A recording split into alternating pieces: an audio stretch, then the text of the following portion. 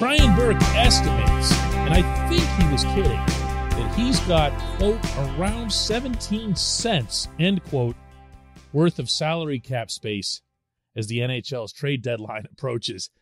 Whether or not he's being serious, that's quite the thing. Good morning to you. Good Thursday morning. I'm Dan Kovacevic of DK Pittsburgh Sports. This is Daily Shot of Penguins. It comes your way bright and early every weekday if you're into football and or baseball. I also offer up daily shots of Steelers and Pirates where you found this. Burke was interviewed yesterday by Dave Molinari from our website at DK Pittsburgh Sports, and he shed quite a bit of light on his own perspective in concert, of course, with Ron Hextall. They do everything together. They seemed invariably to be on the same page since they've arrived in Pittsburgh as to why the Penguins are as handcuffed as they appear to be to this lineup.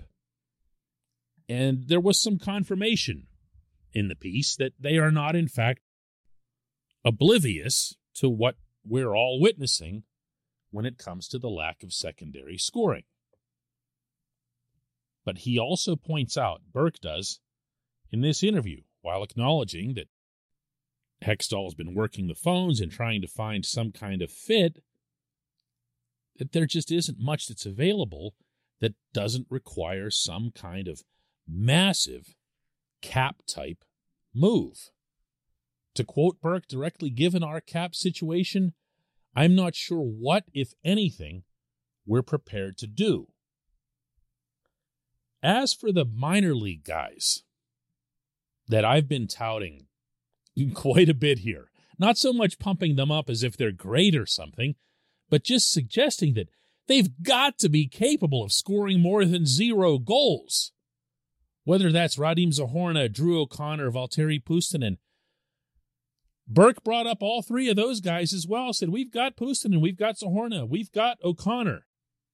We've got guys we could call up who could score.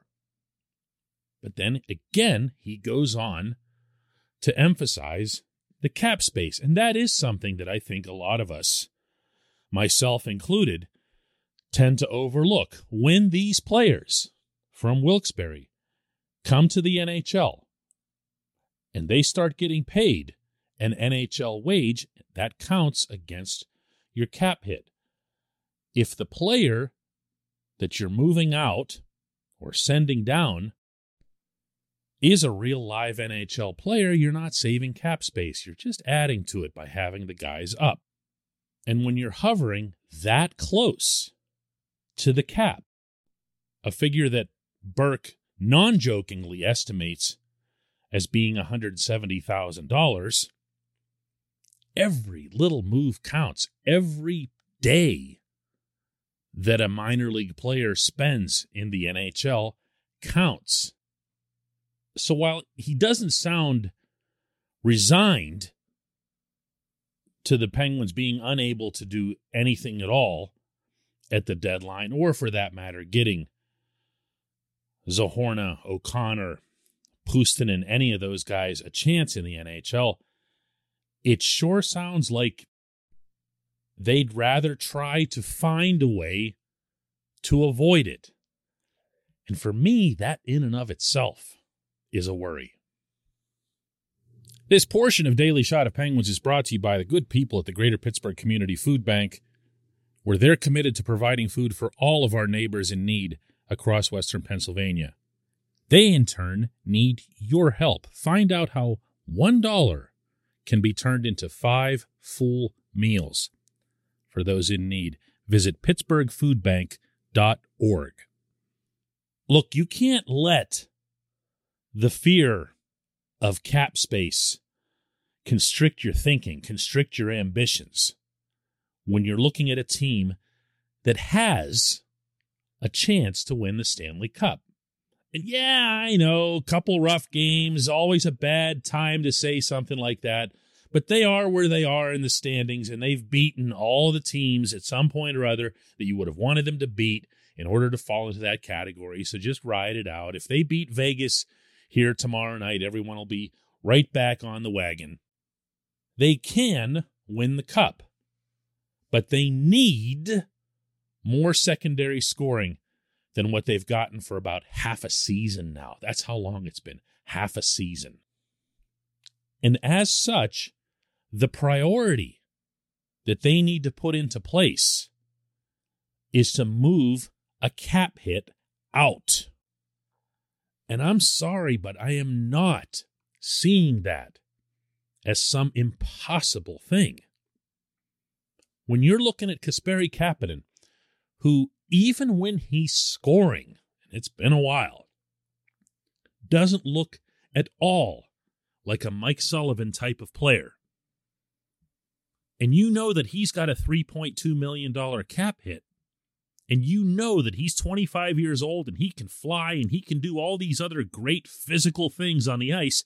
Someone will take that player, whether it's for a 7th round pick or whatever, someone will take that player off your hands.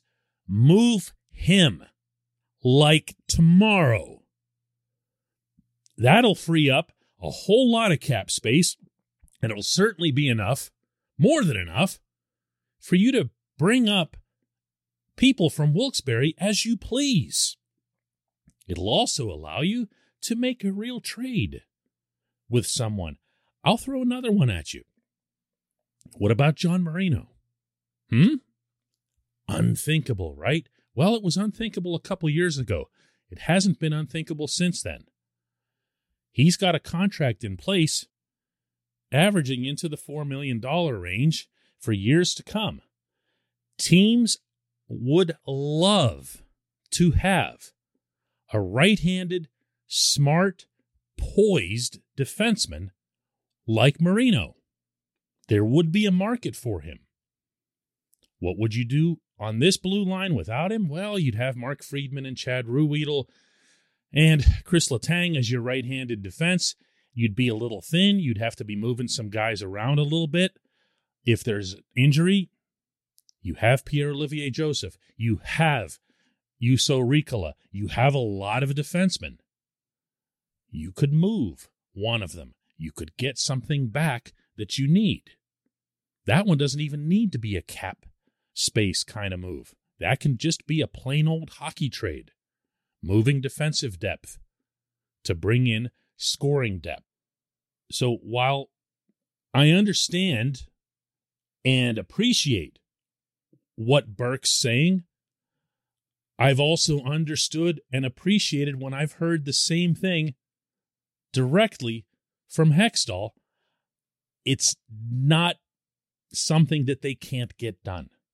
It might be something that they'd find a little distasteful, something that they would rather see sort itself out.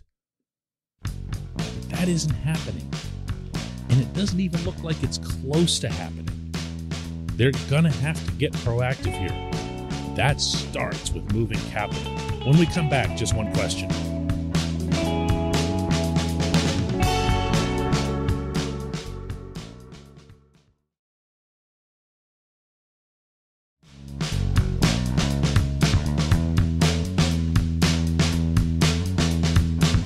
Today's J1Q comes from Jordan Schweinsberg, who asks, what is your assessment of Brian Dumoulin? He's looked a step slow and a little weak on the puck for a long stretch now. Is there an injury, or do you think it's more technique or attention to detail? Jordan, I can't argue with that assessment at all. I felt that Dumoulin, in a game that I covered in Boston about a month ago, was outstanding at his absolute peak. The way he looked 4 or 5 years ago. And ever since that night, for whatever reason, it's been the polar opposite. And I'm not sure that I understand it. He does look a little bit behind the play. And anybody who knows Dumo's game knows that even though he is not at all an offensive defenseman, it's always been founded on really, really good skating. And that goes back to his high school and college days. He was known, first and foremost, for being mobile. And the rest of the game just kind of followed. Well, that's not all there. And it's been a little unsettling to see at times. Now, is he nursing some kind of injury, trying to battle through something? We have no way of knowing that. Locker rooms still aren't open. And when you bring somebody out to the podium and you say, hey, Dumo, are you nursing some kind of injury? You're not going to get anything. You could do that in a locker room and maybe get somebody to tell you something off the record. You can't do it in this setting. So we don't know that. I can presume that, in part because of the time of season. Everybody's got something. But in part because of just watching him.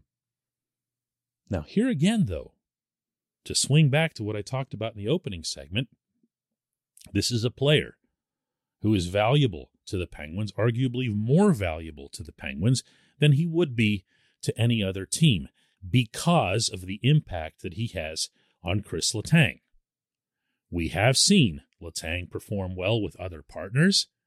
Heck, we saw him perform pretty well with P.O. Joseph at various points, albeit in tiny sample sizes. But there's no question that Dumo has kind of a settling, stabilizing effect on Letang. So do you risk trading him? And here again, there's a $4 million cap hit that you're taking off your books, and then throwing Letang out of whack. And we've seen what Letang can look like when he's out of whack. As distasteful as I might find this, while watching Dumoulin on a given bad night, I'm going to say, no, you have to keep him. You have to keep him. If this season is in fact about this season, and it should be, considering the number of stars that seemed to be aligned with this roster and pending free agents and so forth, you keep him. But you don't keep Kapanen. There's no reason for it. Just move Kapanen, get the cap space, and start getting some people up and down from Wilkes-Barre. Get busy. Got to find some secondary scoring. I appreciate the question. I appreciate everyone listening to Daily Shot of Penguins. We'll do another one tomorrow.